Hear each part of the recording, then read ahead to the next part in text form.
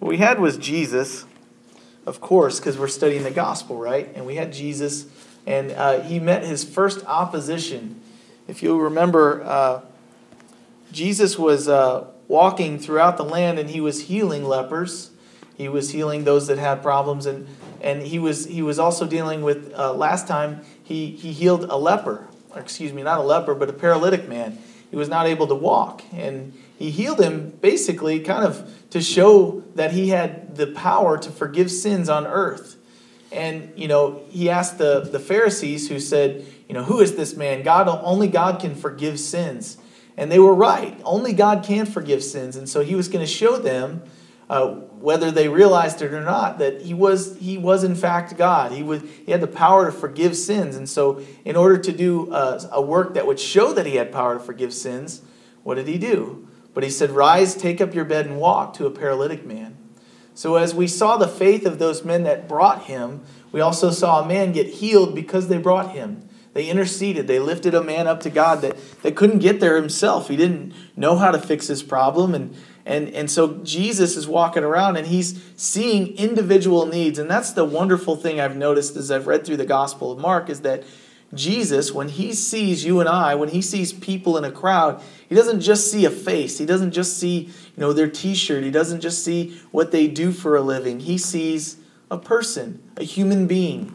And when he sees that human being, he doesn't just see who they look like or what everyone assumes that they are, but he sees a person and the potential for what they could be if they were given over to him. And not only that, but he sees them, and he before they ever become anything more than what they are at that spot, he purchases their life with his. And that's what he did. And so we look at the theme of this book is service and sacrifice. That's the theme of Mark. And I've said that every night because I want it to be so clear in your head. I want you to think of the book of Mark and go, service and sacrifice. That's what Jesus did, and that's what Mark emphasized. But I've mentioned once or twice that because Mark chapter 10 verse 45 says, "Even the Son of Man did not come to be served, but to serve and to give his life as a ransom for many." So last week we read the story, and we started I'm going to start in verse 15 to kind of overlap a little bit to get the context.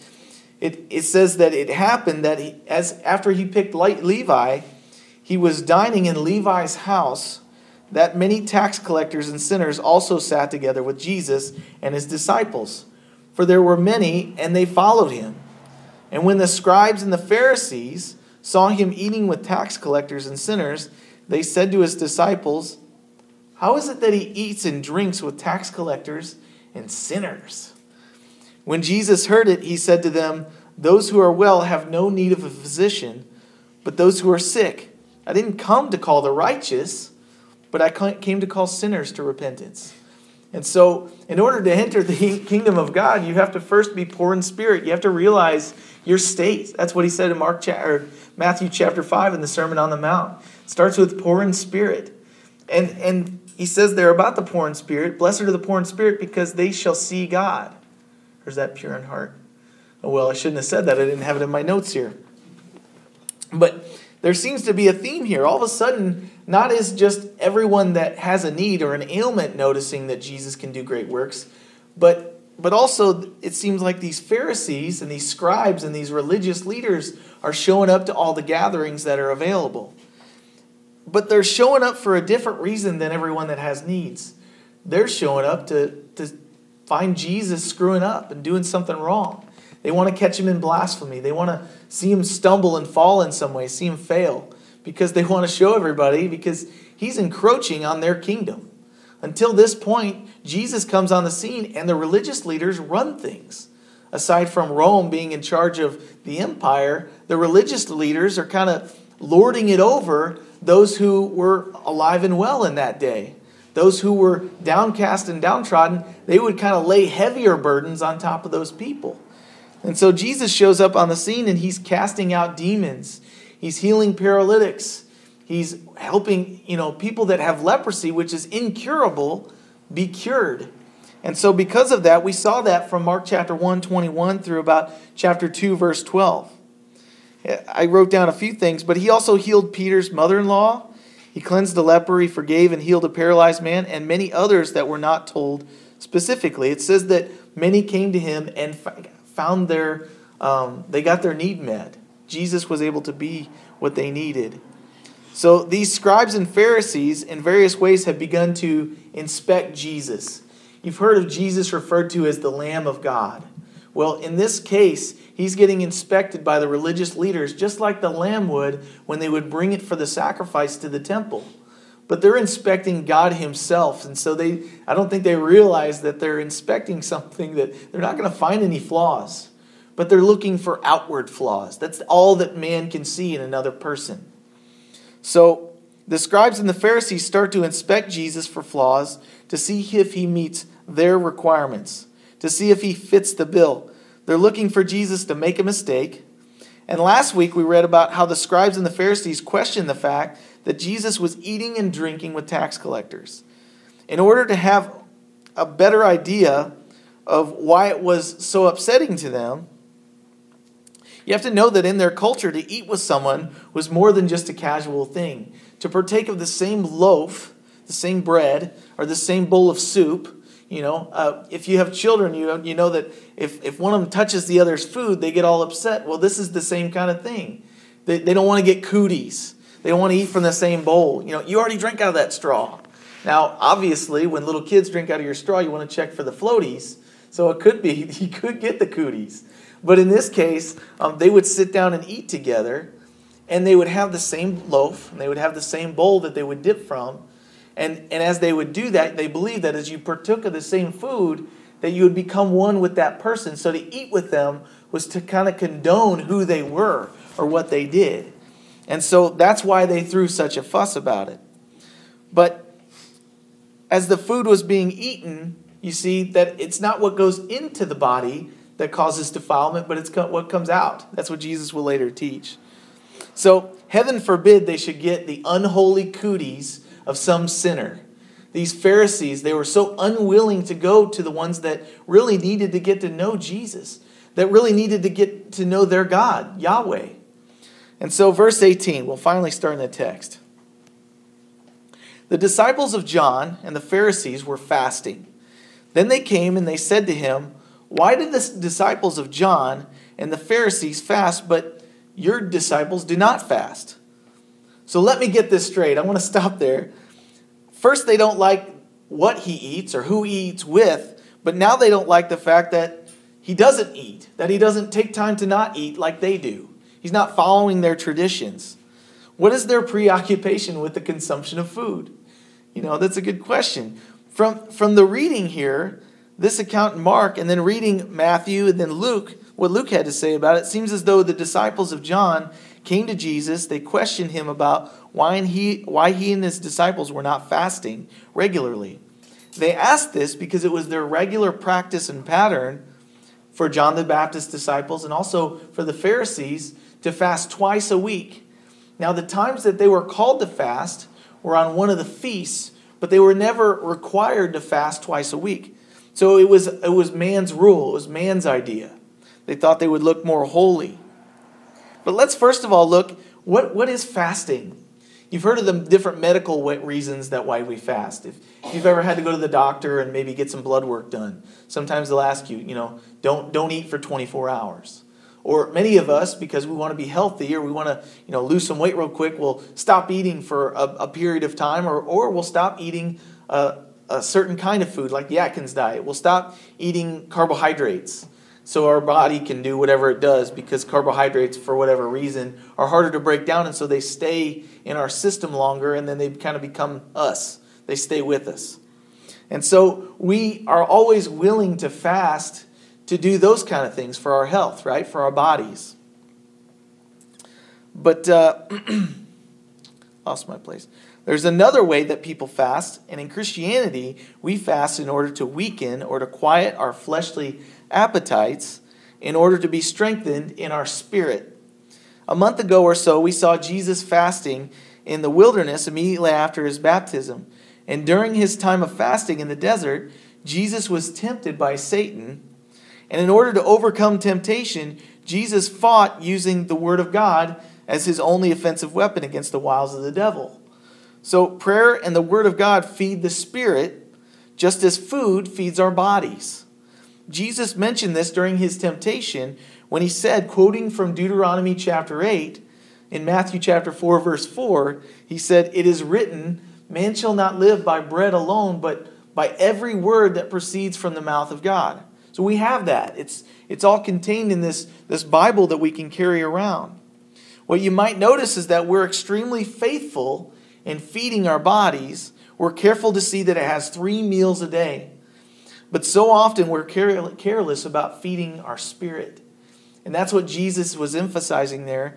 And so fasting, the idea of it is to take a set amount of time to, instead of feeding our bodies, to feed our spirit. The time you would have taken to maybe partake of a meal maybe you get an hour lunch or a half hour lunch, or maybe you just have a certain time that you spend eating every day. Think about the time that adds up over the course of a day.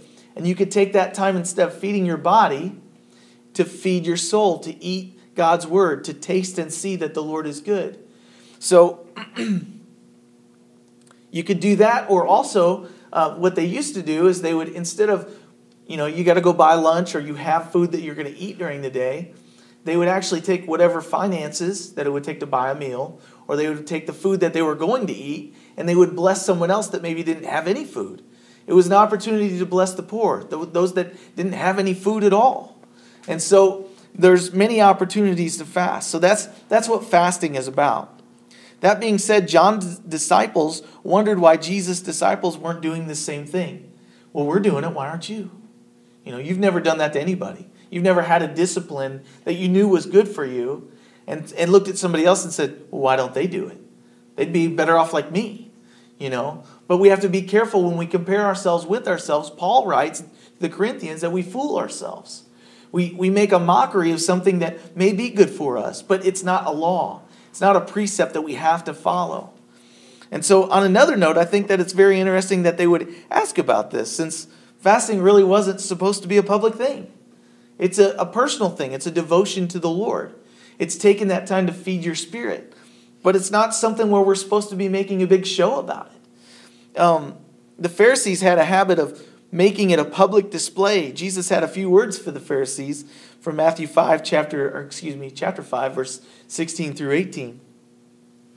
He said, "Moreover, when you fast, do not be like the hypocrites with a sad countenance, for they disfigure their faces, that they may appear to men to be fasting. Assuredly, I say to you, they have their reward. But you, when you fast, anoint your head, wash your face, so that you do not appear to be fasting, but to your Father who is in the secret place, and your Father who sees in secret will reward you openly." You see, I guess I find it interesting that John's disciples were looking to see if Jesus' disciples had been fasting, since they could not see that they had fasted, and noticed instead that they were going everywhere, eating and drinking, as they went, they wondered why they weren't doing as the other religious folks had been doing. As a matter of fact, it was well known that the Pharisees fasted twice a week. So Jesus said simply, they already received their reward. They got what was coming to them. They got somebody to see them fasting. And that's all that they were going for. They were trying to make an outward show. Well, following the Lord is not supposed to be an outward show. There will be things that will come out of your personal devotion with the Lord, but it's all about your devotion to Him, because first of all, He purchased us, but second of all, He purchased us for a relationship. It was supposed to be about Him, not us. So verse 19. Jesus said to them, "Can the friends of the bridegroom fast while the bridegroom is with them? As long as they have the bridegroom with them, they cannot fast. But the days will come when the bridegroom will be taken away from them, and then they will fast in those days." Wait a minute, what's he talking about? Why is he talking about a bridegroom? What does that have to do with fasting? Well, the answer is, in verse 19, he's referring to himself as the bridegroom. See, in that culture, and by the way, I used to get really confused when I was reading the Bible. I would read the word bridegroom, and I was like, wait, is that the bride or the groom? It uses both words. It's just groom. It's the word that we use for groom. So, you see, Jesus is the groom who has come for his bride, the church. And when the groom comes the first time for his bride, in many cultures, it's not like we are used to seeing. they would come and they would bring a bride price. Maybe it was some animals. Maybe it was a dowry of some sort. They would bring money, and they're not purchasing the woman, but they're giving money to the father to show, hey, I'm serious about this. I would like to marry your daughter.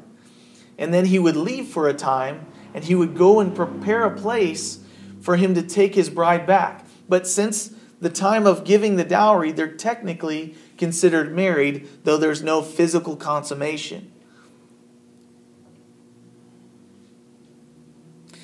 He does not return to his bride until the place is prepared, though they're technically married. And when he returns for his bride, they go to the place that the groom prepared and they consummate. When the groom leaves to prepare a place, it could take a week, could take a month, it could take years. The point is that during the time that he is gone preparing a place, what's she doing? Ladies, what do you do when you're getting ready to go on date night? You get before the mirror, you start preparing your face, you start getting a dress. When somebody decides they're going to get married, there's all this preparation about, making sure you look your best for your spouse. And that's what she does. She prepares while she waits. She actively waits. She doesn't just sit around and go, when's he coming back? What in the world? She prepares herself. And so, to keep with this imagery, Jesus is the groom who has come for his bride, the church. Now, this is the first time that we're reading about, the first time Jesus came to bring the dowry or the payment for his bride. The payment being his own blood, his life, his death, his resurrection, which he had come to pour out as a payment for our sins against God. But during his time here in his first coming, there was no reason till fasting is kind of a hungering, if you will, for God. You can't hunger for a God who is standing right next to you. You should just stop hungering and just talk to him. Spend that time with him. And so that's what these men were doing. They were with Jesus everywhere he went. However, in verse 20, Jesus says that there will come a time when the groom is taken away. And remember, he said he was going to prepare a place. And in the meantime, we're preparing and awaiting his return with much anticipation. We hunger for the time when Jesus will return. But until then, we're to be busy about our Father's work, building his kingdom, going and making disciples, seeking out and leading those who are lost and without hope to the Lord Jesus. Until one day he will return for his bride. That's us. I know it's kind of weird, but we're the bride, men. We're part of the bride of Christ. Until one day when he will return and he'll take us with him to the place that he's prepared for us. That being said, Jesus teaches them a truth using two parables. Parable is just a word that means to cast alongside. It's an earthly illustration to teach a heavenly meaning, a heavenly it was something that the audience could relate to in order to communicate a heavenly truth that might not otherwise be as easy to communicate. So Jesus starts with the first parable in verse 21. No one sews a piece of unshrunk cloth on an old garment, or else the new piece pulls away from the old, and the tear is made worse. Now, if the right slide's up there, you'll see two pictures. I've torn jeans like a gajillion times. And actually, I always tear them in the worst places, so I can't ever wear them again. But my mom has always been really good about taking those new patches and placing them over the spots because, nobody ever rips their jeans unless it's their favorite pair. So you don't want to throw that thing away. So we get really attached to it, right? And we go, somebody needs to fix this for me, please. I just got them worn in, But what happens is if you put a new patch on a set of jeans, when you wash them, if you wash them, hopefully, what will happen is that the patch will shrink, and the jeans that you've been wearing for weeks and weeks and weeks and years and however long, they won't shrink because they've already shrunk all they're going to. So that patch shrinks, and the regular piece of the clothing doesn't, and the patch pulls on the rest of it, and where it was already torn anyway, is torn even more. So it's harder to patch the next time. So he gives that analogy. Jesus here is introducing a new relationship with God by the giving of his son. He's walking around and making relationships with people. And their old religious system of the Mosaic law is getting in the way. They're going, yeah, but what about this? And what about this? And he's introducing them to a relationship that doesn't have to do with sacrifice and offering, but rather calls for a humble approach and a broken heart over sin. The old religious system that they were so proud of missed the point of the law. The law was to show them that they couldn't keep all the commandments on their own and that they needed God in order to live righteously. Those who would trust in their system were so sold out to it that if God wanted to do something new, they'd be torn. If he wanted to put something new into their lives, they'd just try to put it on top of the old thing, and it wouldn't match up. It wouldn't jive. It wouldn't connect. So in the next one, in parable 2, he's just teaching the same principle using a different story.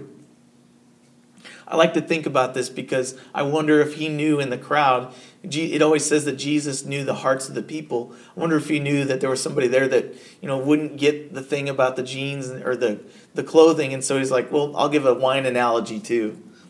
He knows this, right? He knows what we'll respond to. So verse 22 says, no one puts a new wine into old wineskins, or else the new wine bursts the wineskins. The wine is spilled and the wineskins are ruined. But new wine must be put into new wineskins. So the same truth is being taught here about a new relationship with God. The way that they would make wine in those days was not like they do now. They didn't have these big barrels where they would filter out all the skins. They crush the olives nowadays, and then they filter out the skins. No, not olives, but grapes. That'd be really bad tasting wine. Even bad tasting grape juice. Olive oil. Okay, so... But they would take the grapes and they would crush them. And once they would crush them, they would filter out all the skins of the grapes. Well, on the skins of the grapes, you would have yeast. Naturally, it would just be there for whatever reason. But since they nowadays would filter out the skins, you wouldn't be able to get the yeast. You need yeast and sugar to make wine. But what they used to do is they would use an animal skin. They would sew it around the edges. And there might even be a picture in there. And what they would do is they would crush, not the olives, but the grapes. They would crush the grapes, and they would put all of that into a wineskin. Now, I think they would remove some of the pieces first, but mainly they would put all that into this wineskin, and then they would seal it up. Well, when you ferment wine, and the skins are the outer shell of the grape is in there too, there's yeast in there, and what yeast does is it's an organism, and it eats the natural sugars that are in grapes. And so when it eats the natural sugars, it produces two things, alcohol and carbon dioxide. Now, we all know about the alcohol part, but the carbon dioxide in a sealed container, just like a soda bottle, will create pressure. And as it does, the skin, that's why they would use skin, will expand and contract as needed. And as it expands, the wine becomes fresher and the alcohol content grows. And then you have this wine over the years that will eventually get better. But as they made it, that expansion would happen. So what he's saying here in this verse, he says no one puts new wine into old wineskins. That new wine is the stuff they're getting ready to make. It's getting ready to ferment. The new wine will produce that gas. And if they take what's on the right-hand picture, an old wineskin that's old and crusty, and they put new wine into it, yes, you can fit more wine in there. So some guys would do that. They're like, hey, I can use the old one. But the problem is that when the gas is produced, the wineskin will what? It'll burst. And then you spill the wine and there's no joy. You don't get the product you're looking for. And so Jesus is telling them in a very, I think, a nice way, don't try to patch me on top of your old system. The things that they were getting upset about were not written in the law. They weren't the things that were the most important. They were their own hobby horses, their own soapboxes. So Jesus here tells them, don't try to put me into your deal. I am your deal. I am your religious system. Follow me. Because they were old and crusty, they didn't receive it. It cracked them and it made them kind of upset. And so they get upset with him and they continue to follow him around. looking for other problems with this game. So verse 23. Now it happened that he went through the grain fields on the Sabbath. And as they went, his disciples began to pluck the heads of grain. And the Pharisees said to him, "Look, why do they do what is not lawful on the Sabbath?" So here they are on the Sabbath day. And they're walking through a field, and they've been walking with Jesus. We don't really get a full picture of it because we don't know how much they're doing, because Mark's account, every time there's a story, it's the and then immediately and now. And he just continues to pursue on relentlessly through the scripture. But what we know is that as they're walking through this grain field, they're plucking the heads of these wheat seeds. They're plucking them off the wheat. Now, whose grain field is it? It doesn't say, right? But what we know in Deuteronomy chapter 23, verse 24 and 25, says, "When you come into your neighbor's vineyard, you may eat your fill of grapes at your pleasure, but you shall not put any in your container."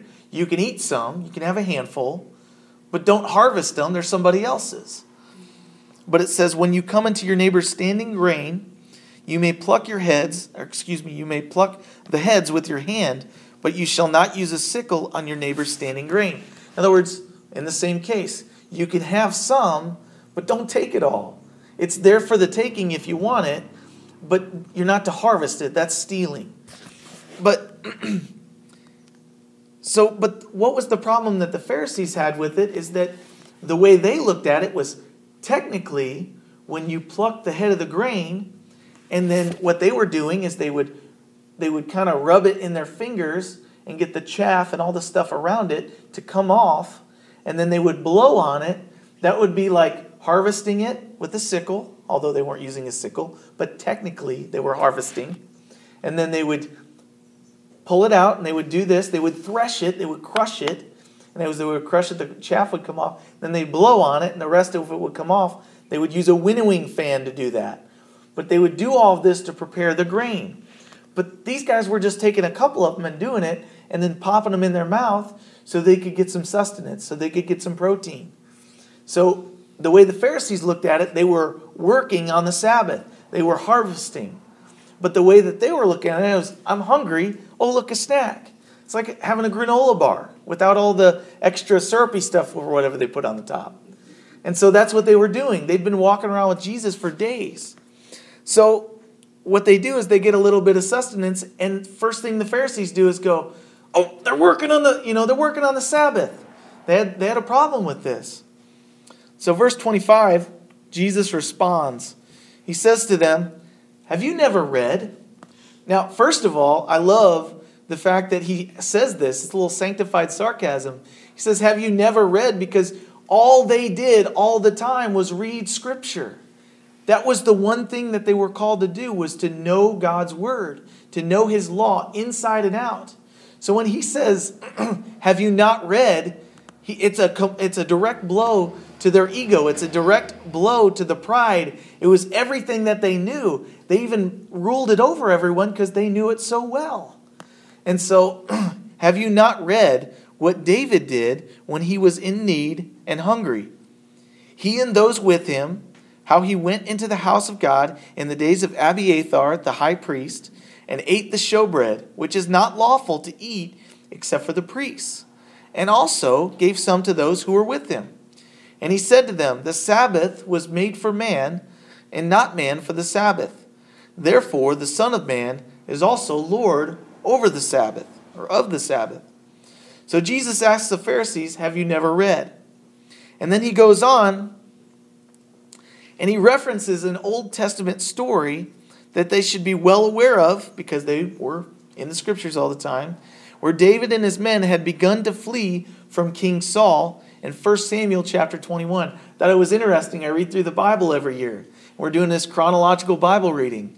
Guess what I read this week? 1 Samuel 21. It's like God knew exactly what I needed. He was feeding me. So they hadn't planned their journey. They were fleeing from Saul. They hadn't planned anything. So since they hadn't planned, they needed some food. And so they stopped at the first place. They stopped at the tabernacle. And when they got there, they said, "Hey, I need some food. I have a human need. It's a basic need, but I'm hungry." And they wanted to have food not only to eat, but for provisions for their journey. And so the priest in the tabernacle took the showbread and he gave it to them, even though it wasn't lawful, because the way that he looked at it was human need supersedes religious right. It wasn't so much about following the law to the point that people are starving to death. It was about meeting a human need in that time. And so the priests met that human need. They had compassion. They had mercy. They showed action with their compassion. He says there, and second of all, the Sabbath was made for rest. God, when he created the heavens and the earth and everything that we know, when he created Adam and Eve, on the seventh day, he stopped and he rested as a pattern. He knows, because he made us, this is our own owner's manual. He knows that every 6 days we need a day of rest. If we take that day of rest, it'll go well for us. If we work for 7 days straight and then try to work another 7 days straight, we'll wear out.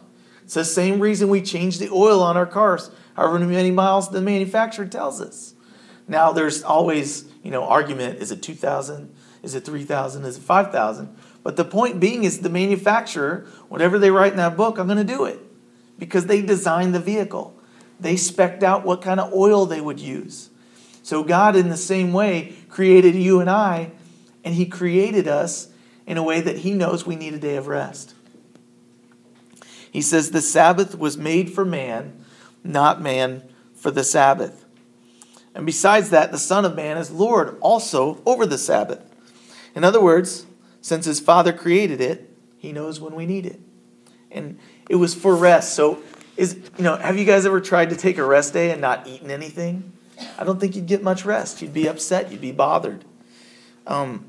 Exodus chapter 20, verse 8 through 11 says, "Remember the Sabbath day." Just a second.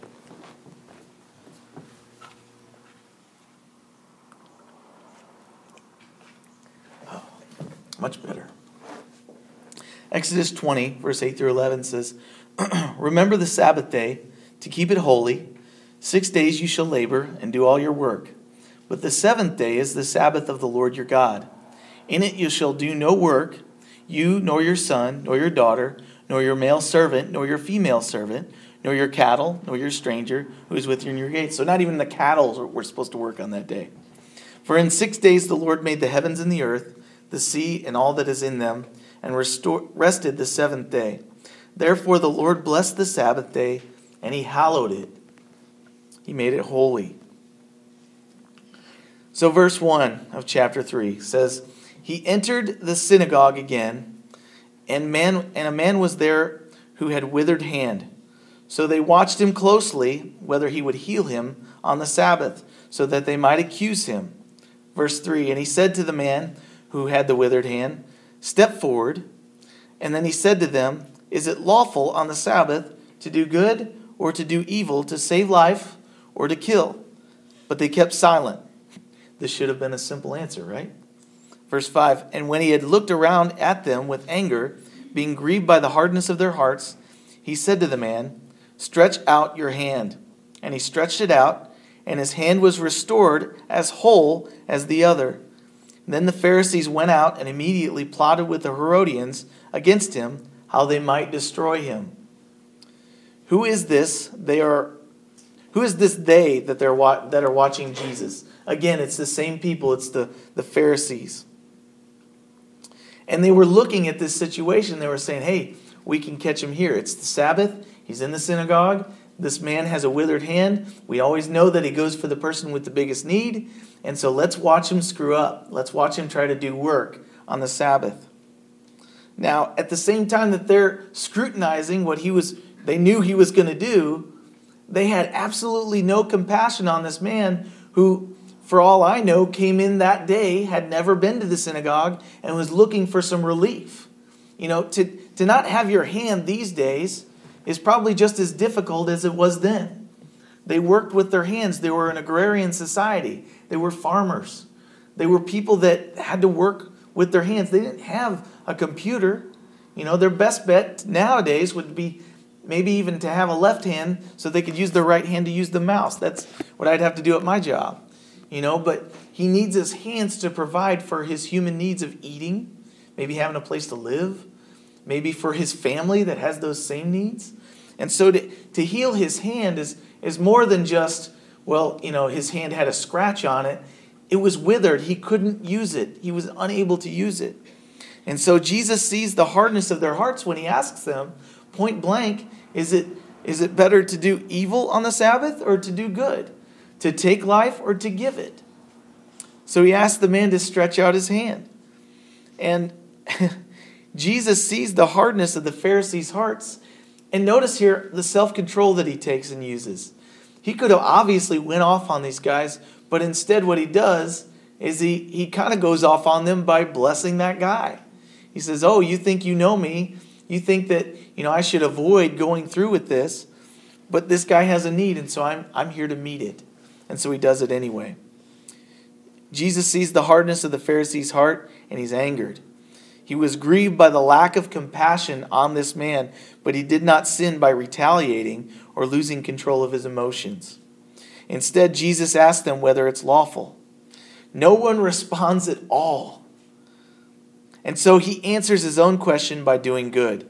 It was more consistent with the intention of the law to restore this man's hand even on the Sabbath than to destroy this man's hopes for the sake of keeping human tradition. So in Matthew's account of this instance, he writes, and I love this because he brings it out so clearly. Matthew chapter 12, verse 11 through 12. It says, what man is there among you who has one sheep, and if it falls into a pit on the Sabbath, will not lay hold of it and lift it out? Of how much more value than is a man than a sheep? Therefore, it is lawful to do good on the Sabbath. If a man has a sheep and he falls in a ditch, he's going to pull him out. Why would you not pull this man out of the ditch that he's living in? It's amazing to me that since they had hard hearts towards God, even though they saw Jesus miraculously restore a man's hand, they did not praise the God they were supposed to be so in touch with. They weren't blessed by seeing it. But they could not because they were more in love with their own deeds and how it looked to other people than they were with the God who desired so much to have a relationship with them. Since they were closed off to what God had to say to them, they were closed off to who God wanted to reach through them. If we close our hearts to what God's speaking to us when we spend time in His Word or when we go to church, we're missing out on the fact that He wants to bless us. He wants us to be open to receiving His Word, not just so we can be blessed, but so that through us He can work, so that what He teaches us can have an impact on other people's lives. That's how people meet in Jesus personally. He's not walking amongst us. And so what He does is He gives us His Spirit, and then He walks in us and through us. He shows people His Son. He shows people His Father's heart. So essentially all the scribes and the Pharisees, they're upset at the fact that Jesus doesn't follow their rules. I guess if there's one thing I want you to get out of it, they're upset because He doesn't fit the mold that they had for Him. They don't like that He associates with sinners or that He even eats with them. They don't like that He doesn't follow their traditions. They don't like that He's more interested in meeting human need than following their tradition. And it's amazing to me that all the things that the Pharisees didn't like about Jesus are the things that amaze me about Him. They're the things that brought me to Him. He was willing to associate with me, even though I didn't follow church tradition. He was more interested in reaching out and healing me than He was in making me look like a Christian or fit the religious mold. And He was more interested, do you know how I know that He was more interested in reaching me than conforming me into some religious mold? Well, I know that because He sent to me people that treated me like Jesus treated each person that He comes into contact with the gospel. He sent me people that in effect are imitating Jesus. They're showing compassion. They're loving people. They're not so worried about rules that they can't, maybe skip church to go give somebody a ride to work if they need it. He was ministering in a way that when people followed Him, they had an impact. They weren't in their own clique. Jesus was willing to make some people hate him. I guess I want to pull that out last. Jesus was willing to make some people hate him if it meant that I would be healed, that I would be restored, and given a relationship with him personally. And he did the same for you. He was willing to take on the brunt of all the Pharisees' baggage and garbage. And from this point on, what I want you to notice in the last verse, the religious traditionalists conspire and they plot to kill Jesus. However, Jesus never wavers in his love. He's willing to deal with that. He's like, that's worth it to me. When they realize how much he loves them and see it in action, these people that he reaches out to, the result is that they'll be willing to do the same for him and for those that he loves and who he sends them to. And I can personally praise the Lord for that. Had people been more interested in church than in showing Jesus to me, I wouldn't be here. I wouldn't be a follower. I wouldn't be a disciple. I wouldn't have joy. I wouldn't have been able to witness to my own family, And so God has a bigger plan. It's not about us. And that was the problem with the Pharisees. They had made it so much about them that God couldn't get any glory. And so, Father, thank you so much for your word and how it shows us that even when people were denying you and when they were opposing you, your opposition truly gave us our position. When you were willing to take the brunt of that to the point of death so that we could have life in you. And so, Lord, we're not the Pharisees necessarily, but there might be some of us in here that have some Pharisee in them. I know I do. And so, Lord, show us the ways that we're crusty and inflexible, unwilling to yield, unwilling to grow. And Father, get rid of the old wineskins. Make us new wineskins. Help us not to try and patch our new idea of you on top of our old religion. And Lord, give us new garments. Give us white garments, pure garments.